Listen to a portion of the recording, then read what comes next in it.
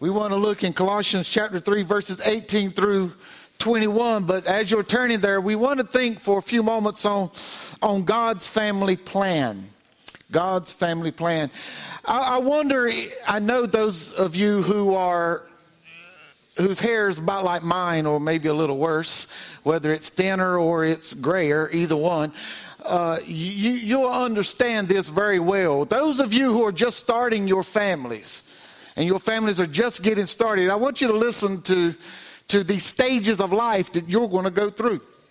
And I'm sure there'll be some here to testify to each stage of these. Here we want to look at 6 stages right quick. And the first stage is this. And before I share this, I want to say that as you go through these stages, it's going to take perseverance and a good work ethic. Now, if you don't have a good work ethic, please don't start a family. Because it's going to take work in your family. Stage 1, it shares that the family begins with the I do's. You know, the happy time. When the bride comes down the aisle and she's beautiful and that man he just can't wait to make her his, and they go off and they begin their life together. But in that, it continues after that ceremony. You know, it begins by, the ceremony kicks it off, but really stage 1 begins by giving up of yourself. Understanding that you no longer belong to yourself, but you're responsible to meet the needs of someone else, both wife and husband. Stage 2 is that the couple's life becomes dramatically changed at the arrival of the first child. Now comes more responsibility and more stress. You know, if you've been there, say amen. Yeah. Stage 3 is now your children have grown out of their toddler years and they start school. And the family becomes apart more often.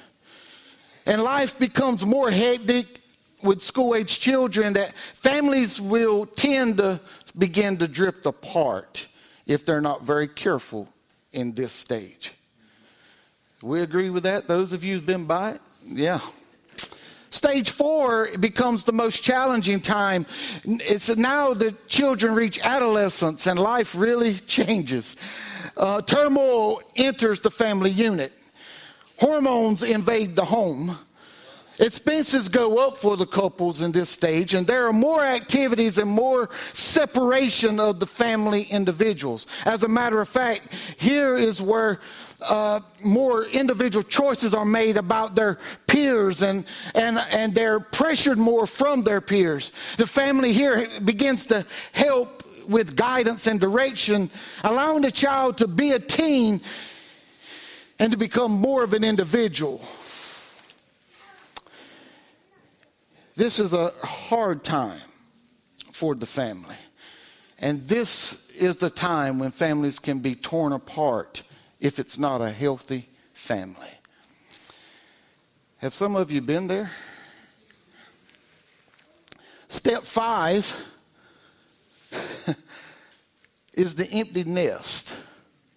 This is another difficult passage in the family. It's where the couple finds themselves a couple again with their children gone. Whew. I haven't reached that yet. Mine's 24 and still haven't reached that yet. I long for that day. I long for that day.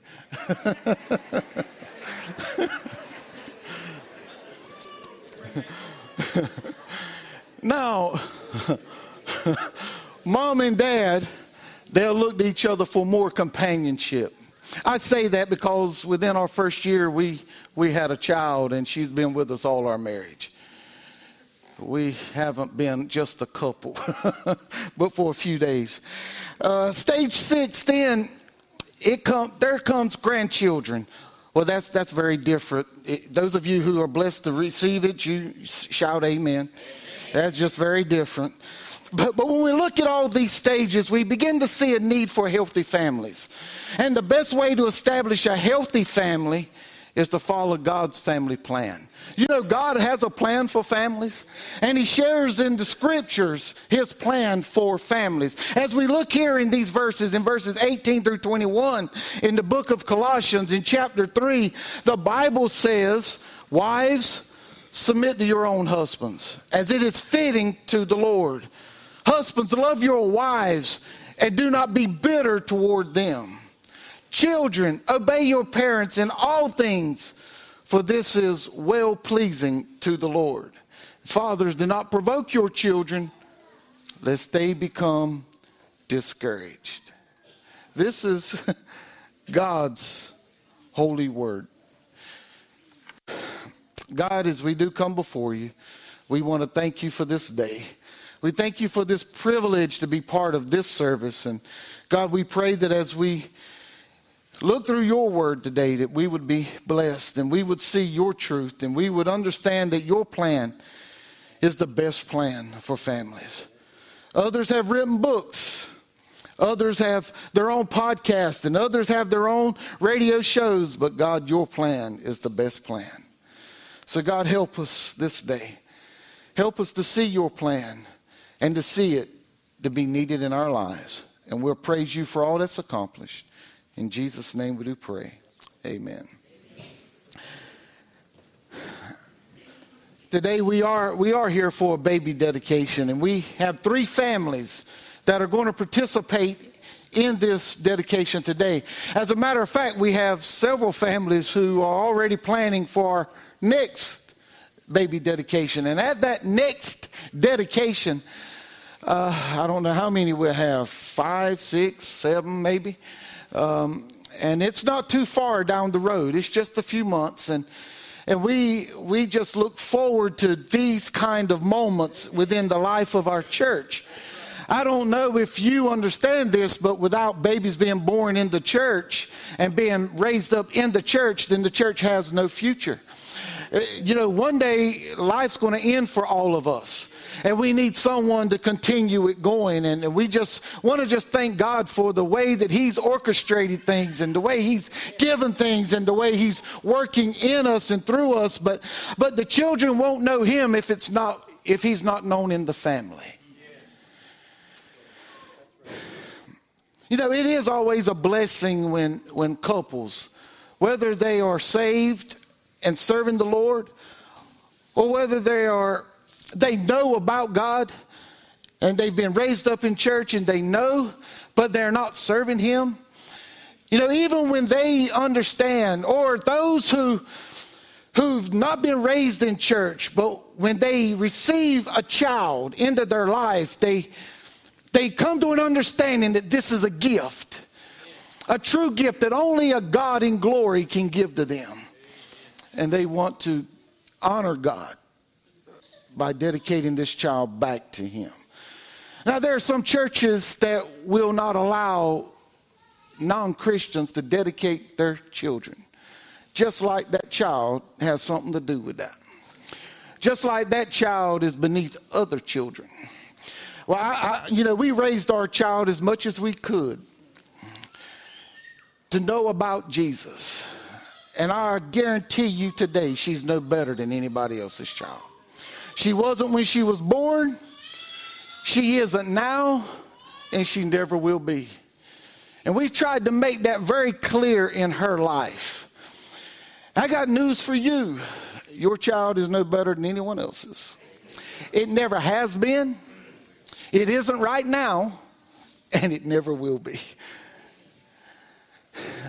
You know, it breaks my heart to hear when a church would not be willing to dedicate a child with all its innocence and all its beauty and all the glory of God within that child for a church to say, we won't do it. It breaks my heart. I don't know if it breaks yours. Now, I don't want to be known as the preacher that'll dedicate any child. I don't want to be known that. I want to be known as a man who loves the Lord. But if I become known that's all right with me. I don't know if it's all right with you, but it's all right with me.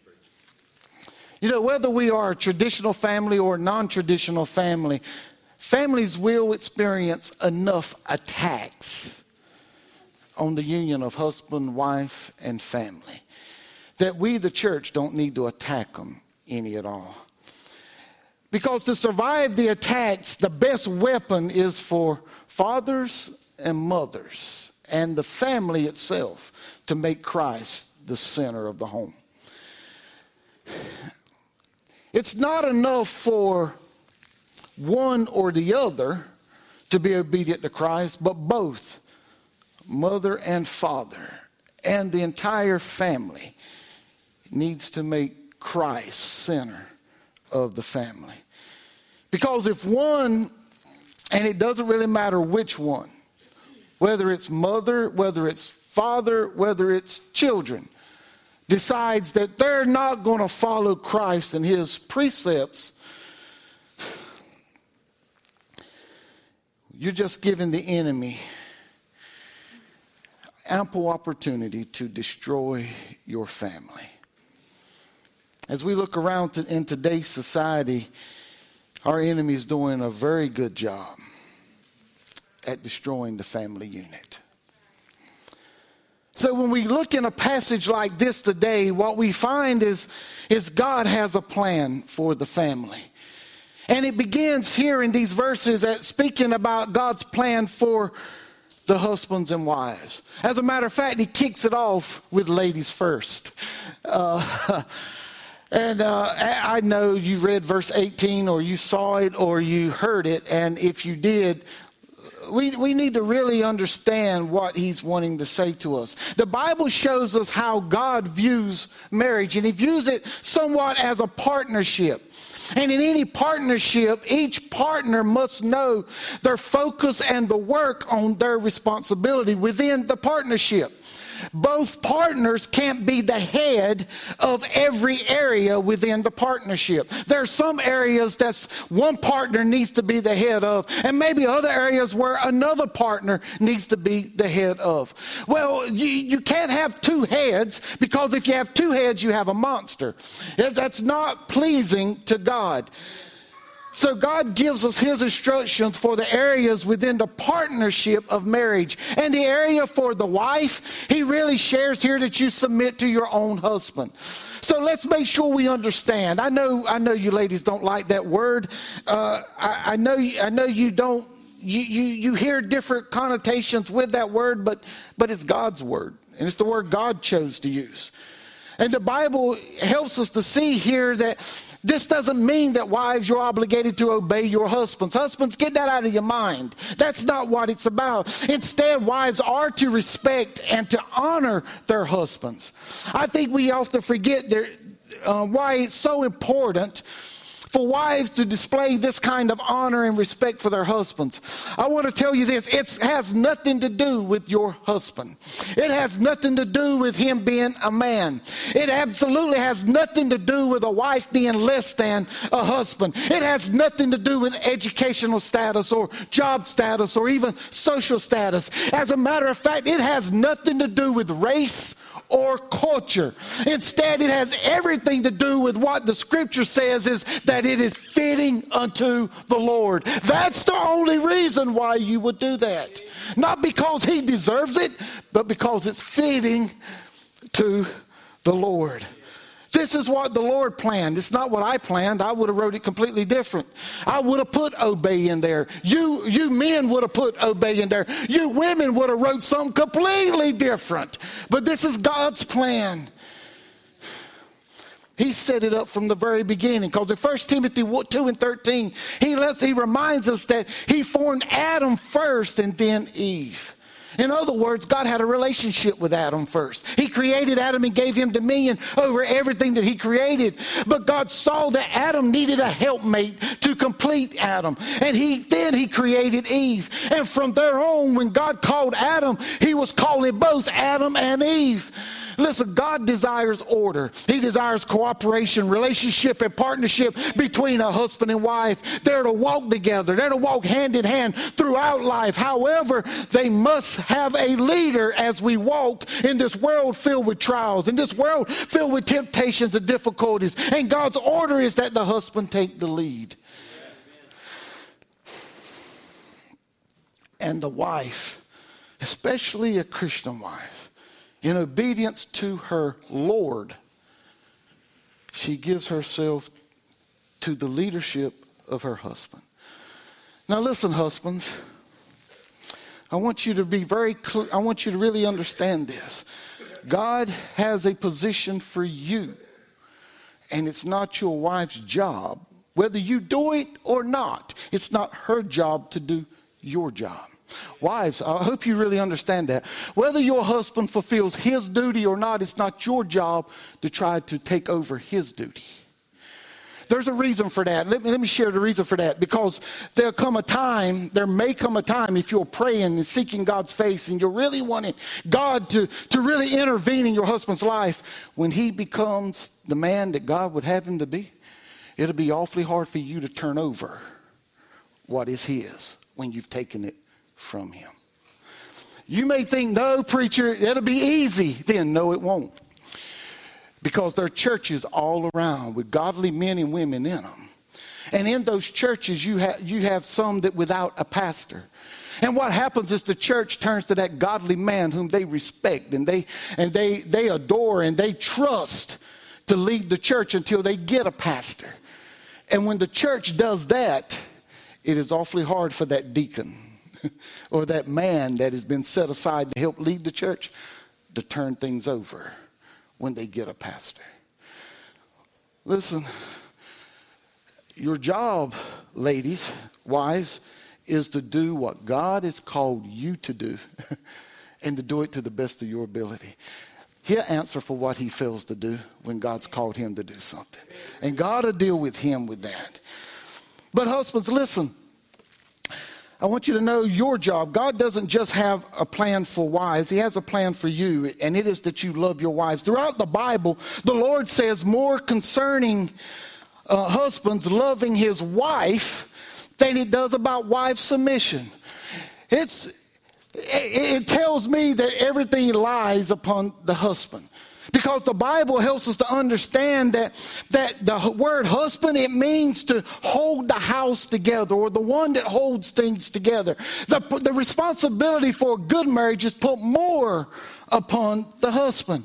Ephesians 5:25, the Bible says, husbands, love your wives, just as Christ also loved the church and gave himself for her. You know why it's more important? You know why so much is upon the shoulders of the husband? It's because Christ loved us even when we didn't love him. He died for us when we didn't want nothing to do for him. It didn't matter how we treated him. He still loved us enough to give his life, and he's still willing to forgive us. And if he didn't do that, we love him. Why? Because he first loved us. And if we as husbands are to love our wives as Christ loved the church, whether they respect us or not, we love them. Whether they honor us or not, we love them. Whether they demean us or not, we love them, because that's what God has done for us. Everything breaks down when the husband doesn't love his wife, and even more, prove to her that he loves her. Jesus Christ himself not only loves us, but he's demonstrated his love towards us, and that while we were still sinners, Christ died for us. When a husband, especially one who's a father, doesn't display his love toward his wife, how can his children ever know what a healthy relationship is like? How can a little girl ever know how she is supposed to be treated by her husband if she never sees her dad love his wife? How can a son ever know how to treat a wife if he's never seen his father love his wife? A husband must display and live out his love for his wife. According to 1 Corinthians chapter 13, we can have everything. We can have all the charisma, all the knowledge, all the understanding. We can have all the gifts. But if we don't have love, we have nothing. Husbands, the greatest gift you can give your wife is your love. Wives, the greatest gift you can give your husband is your honor and respect. God does have a plan. This is God's plan. And I just believe if we follow God's plan, we'll be better for it. But he doesn't just have a plan for husbands and wives. He has a plan for children. Contrary to popular opinion, children have a responsibility to obey their parents.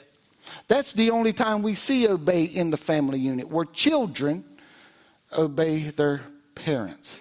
Not because they are little people, not because their parents brought them into the world, not because their parents are taking care of them, and not because of the most often quoted threat in America today. I brought you into this world and I'll take you out. Women all over the world, I believe, have used that quote to their children. And we have deserved it from time to time. While these are good reasons for children to obey their parents, Ephesians 6, 1 through 3 tells us why children are to obey their parents. Listen, parents, the scriptures tell us why your children are to obey you. It tells us here that children obey your parents in the Lord, for this is right. Honor your father and mother, which is the first commandment with promise, that it may be well with you and that you may live long on the earth. You know, I think we forget that it may be well with you. Because we often say it's the first commandment with promise, and the promise we hold to the most is that you may live long on the earth. But the Bible also says that it would be well with you. I don't know, God has fixed us in such a way that even when we have been raised up in a dysfunctional setting, and just in case you don't know this, every one of us have been raised up in a dysfunctional setting. Some settings are a higher degree than others, but we're all dysfunctional. But if you've been raised up in a highly dysfunctional setting, there's a longing within that child for mama's attention and daddy's love. That longing is there no matter how they've been treated. And I promise you, if that longing is there, children, if you fail to obey your parents, you'll reach a time in your life when things won't be well with you.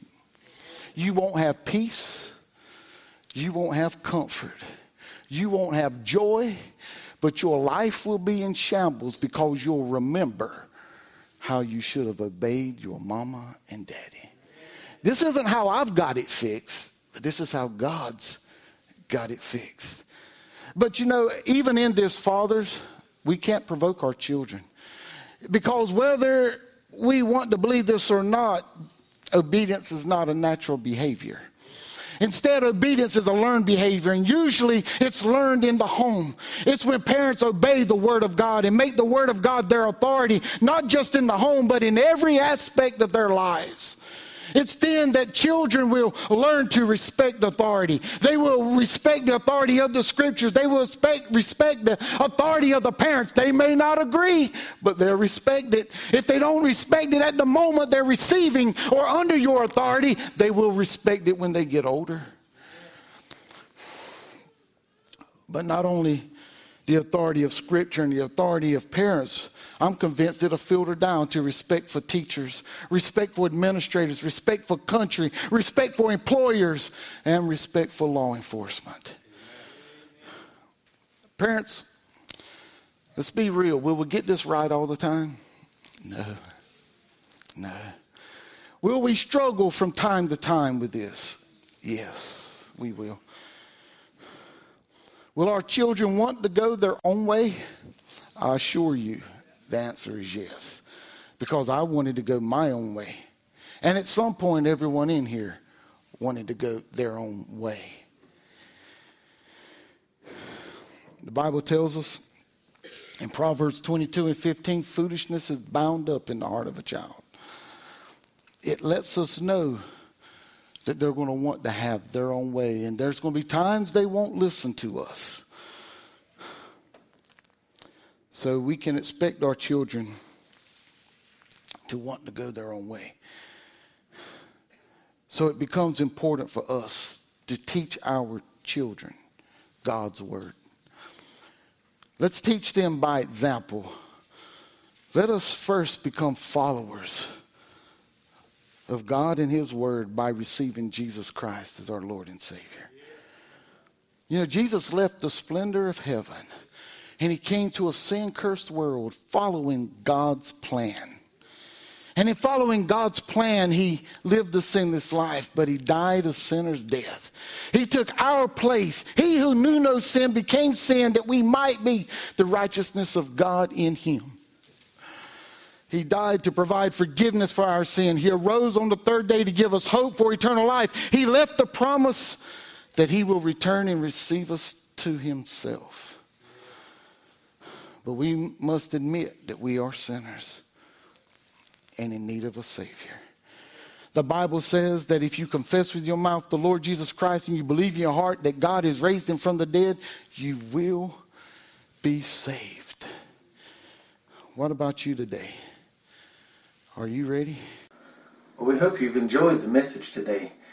And if you happen to not have a relationship with God through his Son, Jesus Christ, we want to invite you to know Jesus Christ as your personal Savior. It's as simple as the ABCs.